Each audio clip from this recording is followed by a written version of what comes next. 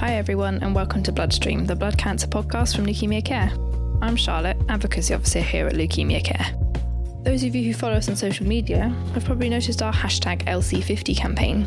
All year we're talking about the issues facing blood cancer patients. To celebrate our 50th year of supporting those affected by blood cancer, the focus of February is sex and relationships. We've given you tips on everything from buying Viagra to egg freezing, plus shared the stories of those affected by these issues too.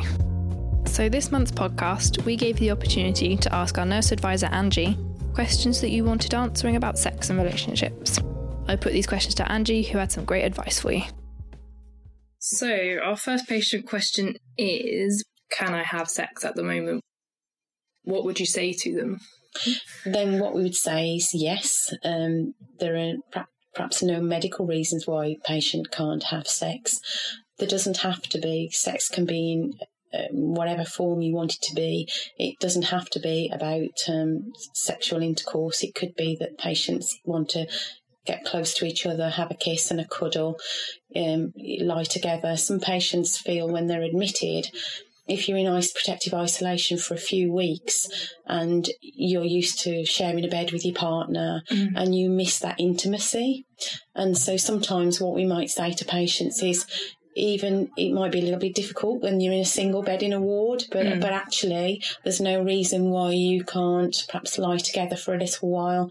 Sometimes as well that patients may want to ask that question because they may have a Hickman line, a central line, and then the partner or the patient may feel that they can't get too close, that they might, cause them some discomfort. So again, what we would say is yes, definitely, we would want you to maintain some intimacy with your partner for however form that is, whatever makes you feel comfortable. Yeah, great. But obviously people don't always feel physically at their best when they're being treated. What would you say to someone who came to you and said, they're worrying about how they look or their self-esteem during that time and how that might affect their partner? What would you say to them? Yeah, I think throughout someone's life, it's not always possible that someone might wanting to have sex, they may feel tired, they may have a young family. Yeah. So if you've got a young family, you're working long hours, we understand that sometimes when patients, their partners want to feel intimate, it may not be the right time for that other individual. So if you add the stress and the anxiety of having chemotherapy into that mix, so, patients may have been having chemotherapy as a day patient and coming home, say the partner, it's, say, a special occasion like Valentine's Day and they want to go out and have a meal, they may have a poor appetite, then they may, have had chemotherapy that they've had a Hickman line in and they feel their self-esteem, their body image, they may not feel attractive, so your confidence can be really at a lower point.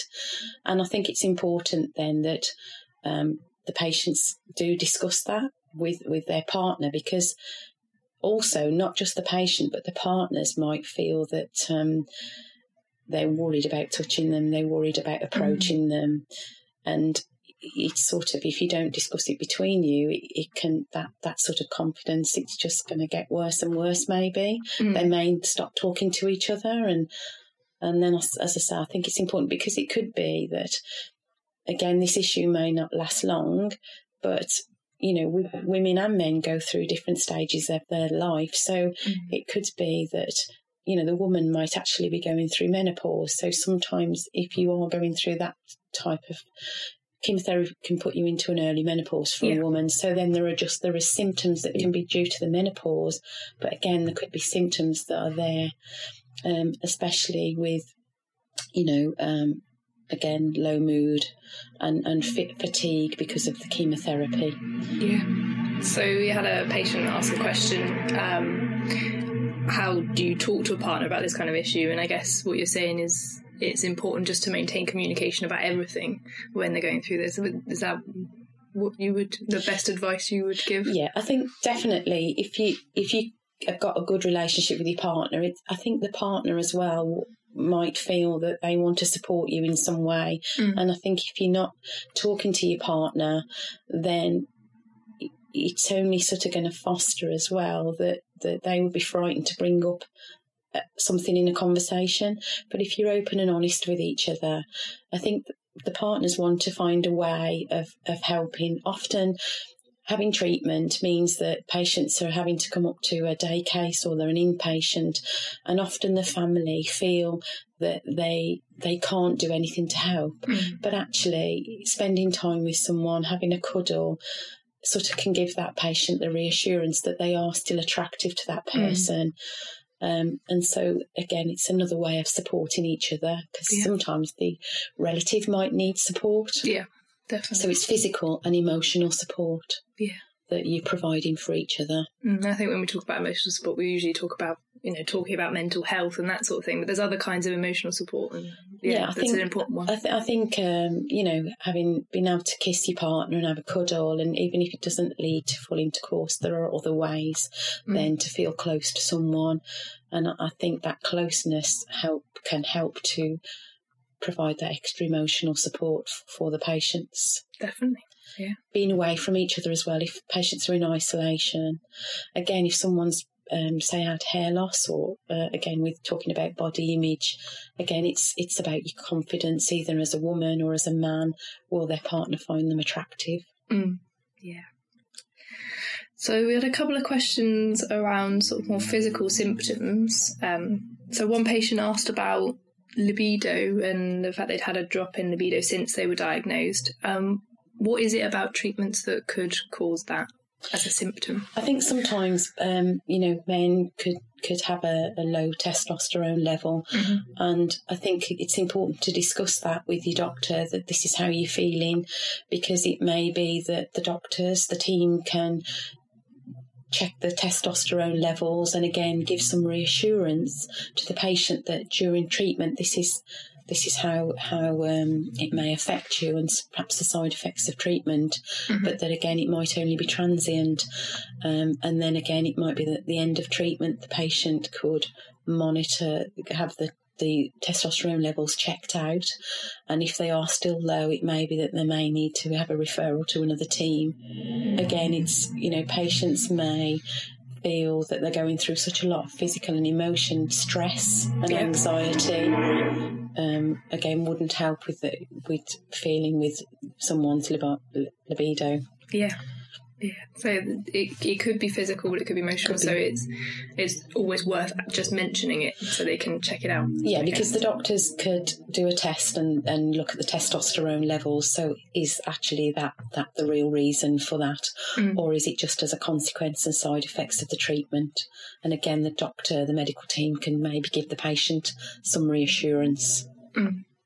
And we had another question about erectile dysfunction and whether there are any treatments for that as well. But I guess your answer would be the same. It could be physical, it could be emotional. Is there something else we can add on top of that? I think there are some treatments out there. Obviously, one of there are some tablet treatments and there are some creams. So one of the most popular, if you like, is Viagra, that everyone's heard of.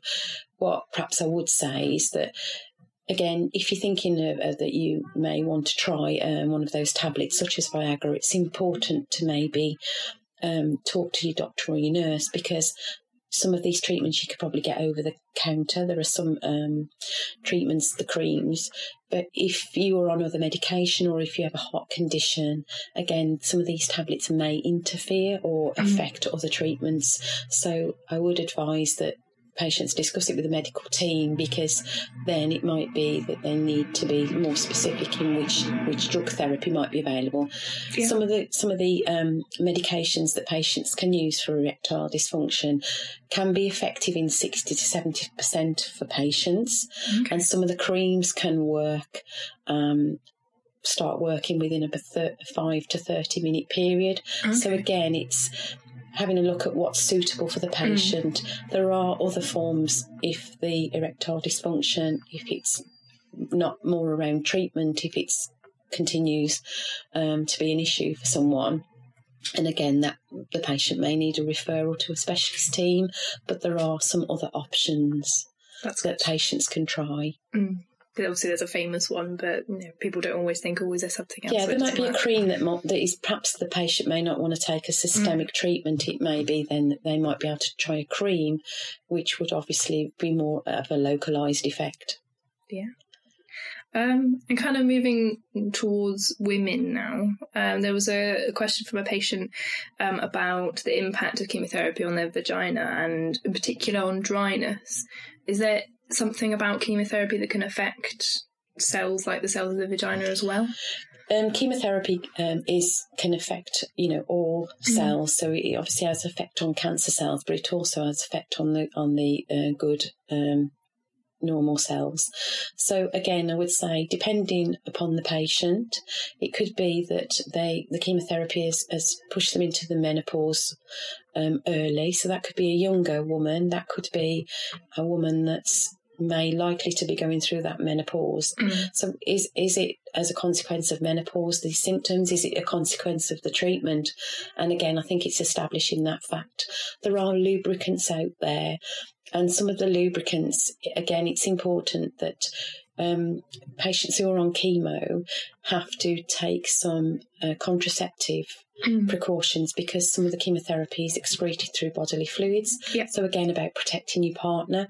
So having the conversations between you and your partner and perhaps the medical team, because if they'd need advice about using a water-based lubricant rather than a petroleum one, which can affect the integrity of the condom. So again, it's there might be some practical advice that a nurse or a doctor could offer the patient or the partner.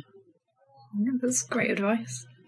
Another person asked a bit about experiencing pain during sex.